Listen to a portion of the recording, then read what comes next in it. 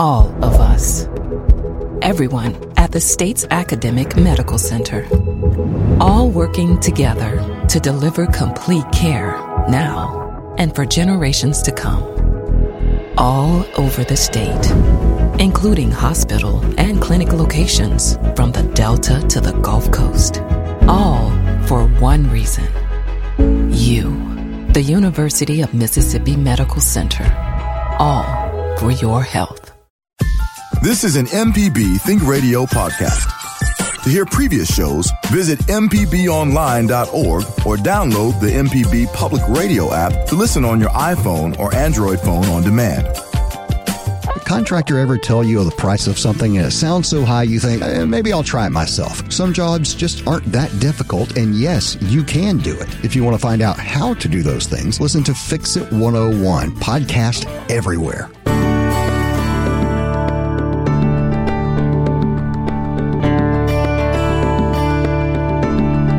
Good morning, and thanks for listening. I'm Dr. Susan Buttress here with Abram Nanny, my producer, and we are talking about mood and heat. You know, the warnings about the dangers of the heat on your body are out there everywhere. I know you've heard them over and over again. We know that this extreme heat that we are not used to can wreak havoc and even kill if we're not careful. Today, though, I want to talk about something that you may not realize, that extreme heat can also be devastating to your mood. It can impair your concentration. We know it hurts sleep. Most people cannot sleep in extreme heat, and therefore it can diminish your general sense of well-being. So I want to talk about what we should be doing and what we should not be doing as we move through this. You know, I was laughing as I was going to my car to come in, Abram. We have this cool front that has come down, so we're going to have 2 days of only 90-degree weather. Oh, thank goodness. Oh, man. 80 degrees would be nice right now, but 90, I'll settle for that. Yeah, I will say it does feel a little better. There's a little bit of a breeze out there. So listeners, if you can, just go outside for a minute, get just a little bit of sunlight and a little bit of that not extreme heat, because we know that's good for us too. Staying inside in darkness with the blinds or curtains closed all day long is also not good for us. But this oppressive heat that we have had is different than what we Southerners are typically used to. And although we occasionally get 100-degree weather, this is sort of topped out on a regular basis. It doesn't seem very occasional right now. No, it seems pretty constant for the past 3 weeks or so. Right. And so if you are feeling a little bit of foggy brain, more irritable, maybe more fatigued, maybe not motivated as you usually are, there really is a reason for it. And so when those temp spikes go up, there are data that have shown us that, unfortunately, suicide rates go up, crime rates often go up, and violence, road rage, all of those things. The meanness, if you start looking, sometimes the lack of tolerance, the way people talk to each other, is a little bit more snappy. The meanness on the interstate, the meanness on social media often comes up. And there's reason for that, as I've said before, and some of it can relate back to serotonin levels. The serotonin is one of those neurochemicals that is necessary for happiness, but it also does help with thermal regulation. And so it can affect and lower the the levels of serotonin, this extreme heat, as the body's trying to adjust. Now, it doesn't seem like some of the other neurochemicals are as sensitive, but we also know that extreme heat can elevate your cortisol levels, which we've talked about. Increased cortisol levels happen when we're stressed. Our cortisol level goes up when we have that fight or flight reaction. So what can happen is extreme heat can increase anxiety and increase depression even when we're not, actually. See, I've heard of the opposite of that before, but I've never heard of the heat doing it. Like, I've heard of seasonal affective disorder. That's I've mostly, maybe it's just me, but I've associated that with like winter and like the holidays and stuff. But I guess that probably also applies to the heat as well. Right. Thermal regulation. But typically the seasonal affective disorder is mostly caused by the levels of darkness, our shortened days. In the South particularly, we have a lot of very cloudy, rainy days that can affect our mood. Now, I think many of us right now would love to have a cloudy, rainy day. Just one. Yeah, just one would be nice. A few that would be soothing and calming. So that balance is really good for us. And what most of the experts are saying is that it truly is not so much heat. It's the extreme fluctuations that happen and the prolonged time. Now, what does happen, it seems, again, there's still more research that needs to be done in this, believe it or not. There is ongoing research now, but I still hear a little bit of questioning if you look in the research about how much of this is absolute. But I will say that it does seem that we can sort of what we call have tachyphylaxis or equilibration. So if we have ongoing heat that's sort of continual, gradually those serotonin levels will adjust and the cortisol levels will adjust. There's one caveat, though. You have to be able to sleep to adjust to that. So the very first thing I want to say is in this extreme heat, I know everybody's trying not to spend thousands of dollars on utilities, and it's better to keep your thermostat up in the day as high in your home as you can tolerate it. So don't tone it down all the way to 72 when you're having your air conditioners or central air and heat or whatever working against 105 degree weather. But what you can do is, if you can, keep it above 80. And I know there's some people struggling out there who have no air conditioning, and that's when it gets really tough. And we need to keep in mind those people and help them out. And one of the recommendations out there is if you are one of those individuals who does not have the luxury of having central air and heat or a window unit that you can go into a room and have it well cooled, is to go to public spaces that are cooled. So it can be very life-saving. The other thing, I know you've heard on every single of our Southern Remedy shows, but I'm just going to repeat it again because it affects mood too, because intolerance to heat and mood and hydration level are connected. So in one study, they looked at individuals who drank at least 6 8-ounce glasses of water a day during extreme heat. And those individuals had better levels of serotonin, better mood levels in general.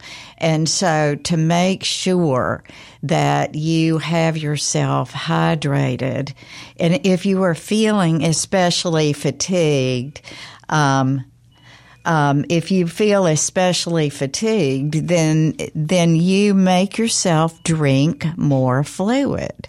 I think that's going to be something very important for us to remember. So as we're talking and moving along, we want to make sure that we're not compounding the stressors on us during all of this, because of the climate trauma that we're talking about can interfere and compound what those of us who have mental health disorders are already dealing with. Okay? Does that make sense? Yeah, I saw this looking up at schizophrenia specifically. Like, schizophrenic people already have problems regulating their body temperature, apparently. So that can really exacerbate their mental performance when they're already struggling with mental health issues.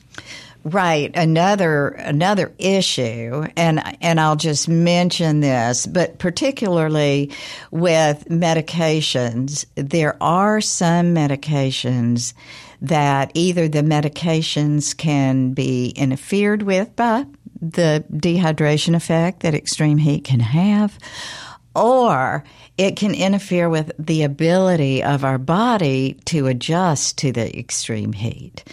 We're talking about mood and heat and how it can affect your general mood, your sense of well-being. It can also affect your thinking, your concentration, your ability to make snap judgments. And I'll talk a little bit about some studies that have been shown to cause some issues. But let's talk first a little bit about some of the medicine. I want to just talk about the fact that I had a patient's mother call. Yeah, I continue to see some children with attention deficit hyperactivity disorder, and the mother called and said, my child is just seeming to be more lethargic. He's not thinking very well.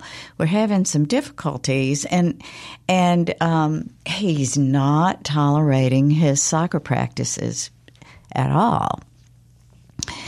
And she said, I wonder, could it be the medicines? And I was so grateful she called, because I looked up his medication, and one of them was clonidine, which is a central-acting antihypertensive medicine that's been approved for use for children with ADHD, attention deficit hyperactivity disorder, and it is very helpful with the hyperactivity and the difficulty with sleep settling for some children. So it's used in children and adults, and not as much now for hypertension, but as much for those things I mentioned. And that is one of the medicines that, due to the fact that it can lower your blood pressure a little bit, it can, even at the doses used for ADHD, it can also lower your heart rate, and it sort of lowers your body's ability to react to the heat, to increase blood flow and the like for cooling and sweating and all. And so the answer was yes, indeed. Be very careful. Make sure he's well hydrated. Make sure that you watch if he looks like he could potentially be getting overheated, to bring him inside to cool down, because that's something to keep in mind. And there are other medicines too that I'll mention quickly. And you can certainly call in and ask other questions. I'll answer them if I can. But to keep in mind, as you're looking at tolerating heat in these extreme issues, especially some of the antihypertensives, like some of the diuretics that sometimes renal patients or people with significant high blood pressure or heart patients will use.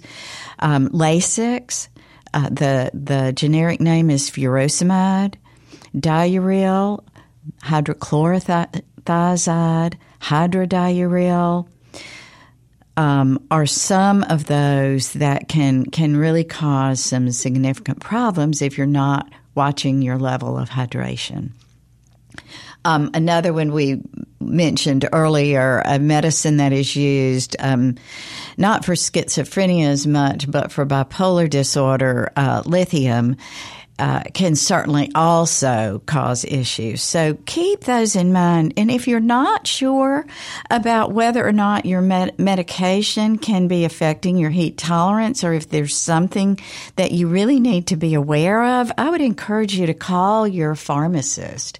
Our pharmacists are wonderful resources for making sure that you clearly understand all the side effects of your medicine. So don't forget to use them as a good resource. What are the typical things you should look out for as you're, progressing in the heat and stuff? What are the signs that your medication could be affecting you? Well, feeling a rapid heart rate, feeling extreme fatigue, overly tired, like you just don't have the energy to put one foot in front of the other, or redness and mottling of your skin. I think it was mentioned earlier on another show, the water wicking, wonderful, expensive exercise shirts that we wear now, exercise clothes that we wear, are not good in extreme heat because they wick the water away from you. They take the sweat off your body, and the sweat is used to evaporate and cool your body. So to keep all that kind of stuff in mind. But yeah, I think sometimes people misinterpret fatigue as just that tiredness and that lethargy. Gosh, couldn't get that word out. Inability to move one foot in front of the other.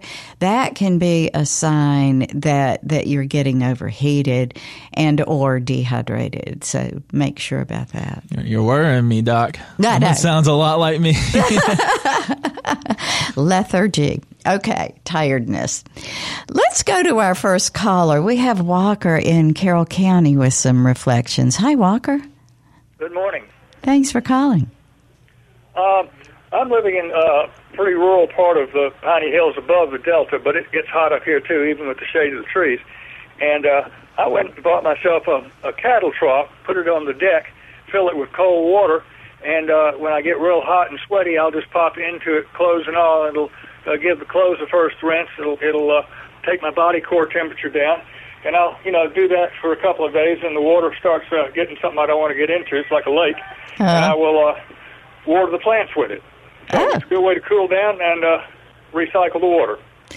Wow, what a wonderful idea. Walker, I'm a swimmer, and that's one thing that I've been able to continue to exercise because it's hard in this heat, especially people who love to exercise and are chronic exercisers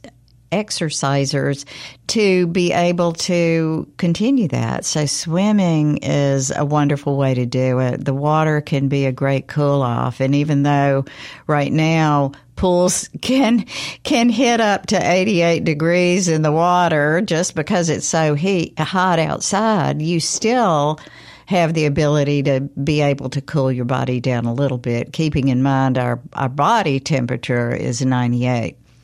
Of course, a water cattle trough is a little bit short for swimming in. The water coming out of the ground is really cool, and by the time it heats up, that's when you start using it for watering your plants. Yeah. Perfect. Well, thank you for that. Do you think it helps your mood when you jump in and cool off and do that? Absolutely. I think it does, too. I don't know if I have told this story on radio yet, but one of my friend pediatricians in another area of the country, actually, he's not in another area. He's in Alabama. He is an individual who has stated openly that he has struggled a little bit with depression. And in his quest to improve his mood, he read about taking cold showers. And it said there are some studies out there that have shown that taking cold showers can elevate some individuals' moods by increasing your endorphin levels, your serotonin and dopamine. And so that is what he started doing. He also had been exercising on a regular basis and trying to lose a few pounds and found he couldn't lose that weight. He told us in a group that since he had been taking cold showers, not only did his utility bill drop, but also he felt that his mood was elevated. He felt better, ready, able to embrace the day, and he had lost 15 pounds that he had been trying to lose. So, of course, everybody in the meeting was intrigued and everyone wanted to give it a try, but not many of us have. But this would be a great time to remember when you get in the shower or the tub, it's a good time to take a cold shower. It really is. It can help you. I actually did that for a while. It was a long time ago, but I was pretty good about getting up and running in the morning. And then it was already hot, so the cold shower just kind of felt natural. And then, the cold shower was, if nothing else, the cold shower was already the worst part of my day. That was the way to start off. So everything after the cold shower just, improved after the day. So the day just completely changed because of the way you start off your day, if that makes any sense. Well, that's exactly what my friend in Alabama said. And so I would encourage others to try that if you can. It would not, there is no health reason that I can think of that you shouldn't do it. And if you can't do it all the way cold, you can do it a little bit cool and see if that helps. I think it'd be worth a try, and I'd love to hear from others out there if you've ever tried it, something like that, or if you have other tips for staying cool. I think it would be good as we step through this show on how to improve our mental health. Obviously, for physical safety. I don't want anybody to think I'm minimizing that, but I do know that we in the South mostly know most of those tips. And so if you're already doing those, let's think about other things that we can do. So jump in, give us a call, and talk to us about maybe some of your situations or some of your mood changes as you've dealt with this. We can talk about that anxiety or depression that maybe you're struggling with. Send an email to family@mpbonline.org. I want to talk, too, about a couple of other studies talking about concentration when you're experiencing heat. And probably during this time of year, I'm just going to throw this out there, probably in the heat of the summer, especially when we're dealing with extreme heat like we are, it is probably not a good time to make deep decisions. It's probably not a good time to test yourself. And it's probably not a good time to judge your cognitive function. If you feel like perhaps you're not thinking as well as you were a few months ago, think about what you're dealing with and how much you're in the heat. If you have an outdoor job, I think be very careful. If you're using any kind of dangerous equipment, this is a time to be very, very careful, because there have been some studies that have looked at reaction time in the heat. And it seems that, and this doesn't sound like much, but think about it for those snap changes. For every degree of elevation when you get in extreme heat, for every excessive degree of elevation, it increases your reaction time by 1 second. Oh, my goodness. Yeah, that's scary. That's actually a lot. That's pretty bad. Yeah. Now, that was one study. We all know we need duplicate studies to be absolute, but we know that extreme heat can slow reaction time. So construction workers, people using, equipment that can be dangerous, or people on computers making snap decisions and doing something that can affect people long term. We've just got to be aware that we must be more careful. And then the other thing that I want to talk about after this next break is those temper flares, domestic violence, the amount of overreaction that we have, the amount of road rage that goes on when individuals are dealing with this kind of heat. So if you've encountered someone who took you by surprise, if you saw something that happened that was just an out of the blue, I can't believe that just happened, love to hear from you. We can talk through that. Thanks for listening. This is Relatively Speaking. I'm Dr. Susan Buttross here with Abram Nanny. We're talking about mood, heat, but not just mood and heat, but cognitive function, the way you think, your reaction time, the way you're able to do tasks are all affected by this extreme heat. And that's why it's really important for us to do what we can do to protect ourselves and to cool ourselves. And to also choose not to make decisions at this time unless we need to. Make sure that we're getting all the rest and hydration that we can. And like I said, I wanted to just talk to you about a couple of other studies that were done as we're moving along and talk to you about some of the mistakes that we make, but also the domestic violence issues. We have noted that there are increased issues with domestic violence during the summer in general, but during excessive heat specifically. But you may have heard this story. I believe NPR aired it a couple of weeks ago. There was a study done in Boston on young adults living in college dorm rooms during a heat wave. And they had some have ACs, and they slept in a cool 71-degree Fahrenheit environment.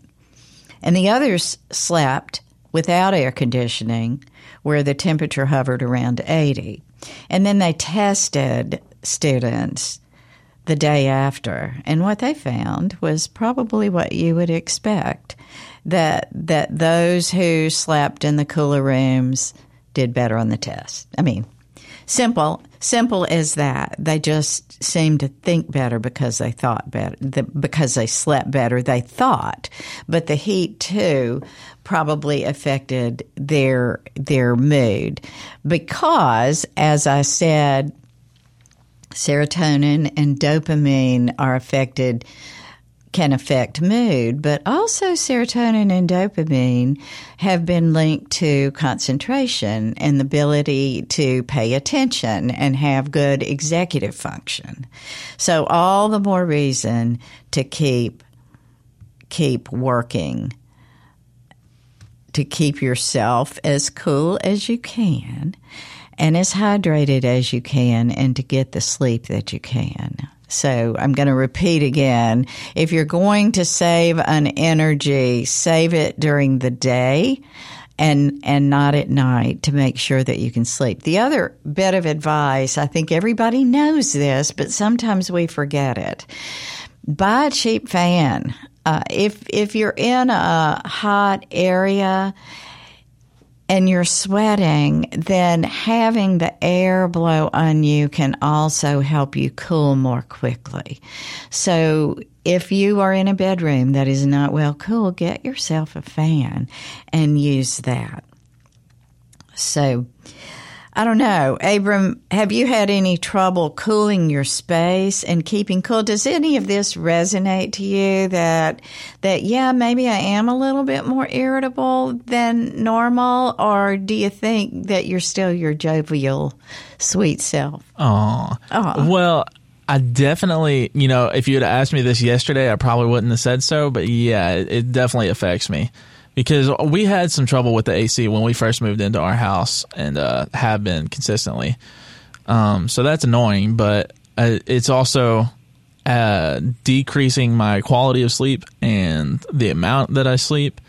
So I do imagine that it is definitely affecting my mood. Probably my work ethic. Probably shouldn't say that at work, but yeah, it is definitely got an effect. How much I can't measure it. I should probably get one of those sleep bands or like a Fitbit thing or something to monitor my sleep to see how much that would change it. Mm-hmm. But it definitely does, and I've noticed that in the summer months, I remember even back in school days, specifically in my second grade classroom, how hot it would get and how much I would be I just can't do my work right now. So I would be interested to see how much it affects school children as well. Yeah. In their performance. No doubt that it does. Again, because if sleep is affected and serotonin levels are affected and mood is affected, children are going to be less likely to be able to concentrate and stay with things. So this is sort of across the board, and it's just yet one more indicator that we need to stop separating brain health from the rest of the body health.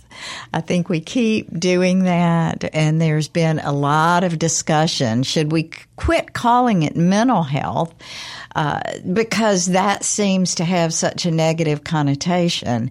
And should we just keep calling it all body health or brain health and liver health and heart health or whatever? I was about to say, because you don't hear it called liver health, really. I've never heard that before. It's just health. Health. But then when it comes to the brain, we call it mental. And mental has a connotation that some people say is negative. And I'll just say that when I was at a leadership conference in the American Academy of Pediatrics recently, and there was some discussion about what should we call it. Will parents be less likely to accept help if it's called mental versus brain? And I don't think anybody came to a good consensus on that because, you don't want to minimize the importance of it, but at the same time, you want to maximize the ability to get all the help that you can. So, I don't know. I'd love to hear what other people think. Would that make a difference in whether or not you would get the help that you need? Okay, I do want to talk a little bit more about another study that was done in 2021, and it also documented a dip in cognitive thinking performance at air temps when they dropped when they came up to 79 degrees. And what they found as the temperature rose above that our parasympathetic nerve system, that's our anti-stress system that helps us calm and become more relaxed, that response was lowered again. And so the other thing that happened, and this is something to think about. It's not too much science, I don't think. I try not to do too much of this to y'all. But the oxygen saturation levels in the blood were lowered at increased temperature. And if you think about the reason why, is because, again, blood flow is often lowered. It's not your cooling mechanism, and your circulatory mechanism is not what it should be. And so your oxygen level drops.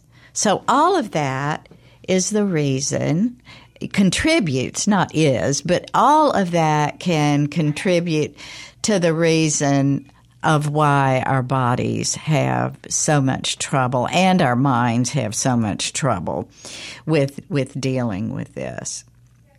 So, with all of that said, when our parasympathetic system is not working and our stress levels are elevated, what happens to anger and anger control? It falls apart. Like where does it go? Where does it go? And I will say that you can see it on people's faces when they enter rooms. And just recently, I was at a function where people were coming out of the extreme heat walking into a building. I saw no smiles, not one. I'm a big people watcher. And I have been impressed at the lack of smiles on individuals' faces, and not only not smiles, but frowns, kind of stomping in and are dragging in without the ability to be able to tolerate it. But, as you're thinking about entering a building, that's another thing that can happen, is entering a building from that extreme heat to having levels of extreme cold, which I've been amazed in some of our buildings in our area. I don't know about around the rest of the state or the other southern states, but I've been pretty astounded at the fact that there are some buildings that are keeping their temperatures hovering around the low 60s or 70. So think about this. You're coming inside and you have a 30 or 35 degree differential from the heat outside to the freezing cold inside. That is also, those extremes are also not good for you. And yes, indeed, you do think better at around according to some of the scientists, we think better around 72 to 74 degrees. But to come in from those extreme changes, we do a lot better if we have more gradual change. So I would encourage the monitors of the thermostat systems to do a little bit better job of that. Yeah, I'd imagine it's a bit of a shock to your body, because I've noticed before, I've been out in the hot sun, and then if I take a drink of water that's just way too cold, it'll hurt my throat, but then it hurts my head, and it just slowly goes over all of you, and you're just in pain after almost. So. Right. It is not good for you, that extreme shift back and forth. So think about it. When we are dealing with 90 to 100 degree weather, your building should probably not be cooler than about 74 to 75. That's pretty cool. And in fact, many say from an energy standpoint, you should ratchet it up to 77 or so. A lot of people don't do that. But what we should really do is dress for the weather, lighter clothes that are airy and flowy, and make sure that you're not dressing for your indoor building. It's ridiculous for people to have to wear sweaters inside this time of year. I'm just saying. Absolutely. My wife does that all the time. Anytime we're going to a restaurant or something, she'll bring a wool sweater just in case it is cold in there.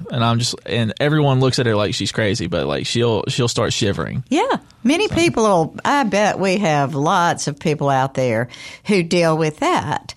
Mood, heat, concentration, the way it affects your thinking, the way it affects your sense of well-being, and the way perhaps it affects your decision-making. So we'll talk about that in the last few minutes, but before we get to that, I also want to remind individuals who are struggling with any kind of mental health disorder and struggling with this heat to keep in mind that it may increase your struggles. It may increase or decrease your sense of well-being. And it may even, as we have talked about a little bit throughout the show, affect the way your medication works. Okay, if you think about hydration alone, if you are dehydrated, sometimes it can increase the blood levels of some medicine. And so you want to make sure if you're feeling a little bit different or shaky, to consult with your health provider and make sure that you don't need to make some changes. Keep in mind, some of your drugs are filtered through your kidneys. Some of your drugs are filtered through your liver and metabolized through either the kidney or the liver. And so hydration levels can affect that. As we've mentioned, also it can increase your intolerance to the heat sometimes. So I really want to caution individuals, particularly with anxiety, depression, bipolar, schizophrenia, to be aware of their medication effects. And if things are feeling wonky to you right now, don't ignore it. Call your pharmacist or call your mental health provider to make sure that your blood levels are where they need to be, that you don't need to make any adjustments in your medication. It might be something simple like needing to be better hydrated, or it might be something like needing to sleep better, but it could be something else. So I just want to throw out that word of caution. We know that suicide rates increase at this time. Like I mentioned earlier, domestic violence, often people who have rage control have more trouble with rage when there's this level of heat. So do whatever you can do to make sure that you're addressing everything that you can. So for people that this applies to, could I just like if I'm on medication and I do feel weird, can I go to my general practitioner and say, can you test my blood? Or like, do I need to go to my mental health doctor? Or like what steps should I know to? I would either go, that's a good question, and thank you for asking that. I would either go to the person who prescribed the medicine is what I would do. So if that is a mental health provider or if that is your primary care doc, or as I mentioned earlier in the show, call your pharmacist and ask them if this could be a reason. But yes, I would definitely, anytime, whether you're in the heat or the cold, if you feel like things aren't going as they should, don't tolerate it. Make sure that you call and say, is there something else I can do? Is there something I need to do? We've talked about this on this show before. It is really, really important for everyone to know that they need to take responsibility for their well-being, for their health care, for their mental health care. And I will say this, if you have a provider who does not welcome questions and who does not answer what you have asked to the best of their ability, or if they say, I'm not really sure of that, that's okay. But if you have a mental health or a other body health provider who is not welcoming questions and who is not answering questions, then you need to find another provider. Right. And I will say, by the way, because I know our office has been guilty of this, sometimes a patient will call and they'll not hear a call back. And I know that's very, very frustrating. But to make sure, if you don't hear a call back again. If they don't respond to your call, call back. I have patients who do that, and that's fine. I welcome it because it makes sure that inadvertently wasn't missed. You know how things can happen sometimes. You'll read a text and mean to respond and not, or you read an email and mean to respond and not. The same thing can happen to providers. They're human beings. And so to make sure if there is something going on that you need to have it addressed, make sure that you take charge and you push that forward.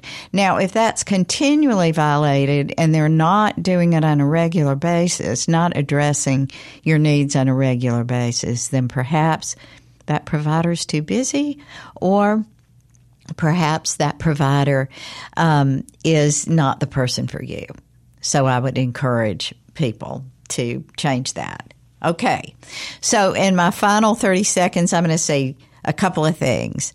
This is not the time to make snap judgments, okay? This hot weather is not the time to decide that all of a sudden your life is terrible and you need to make all kinds of changes. I want to encourage everybody to stay cool as best they can, stay hydrated, sleep as best they can, and know that this will get better soon.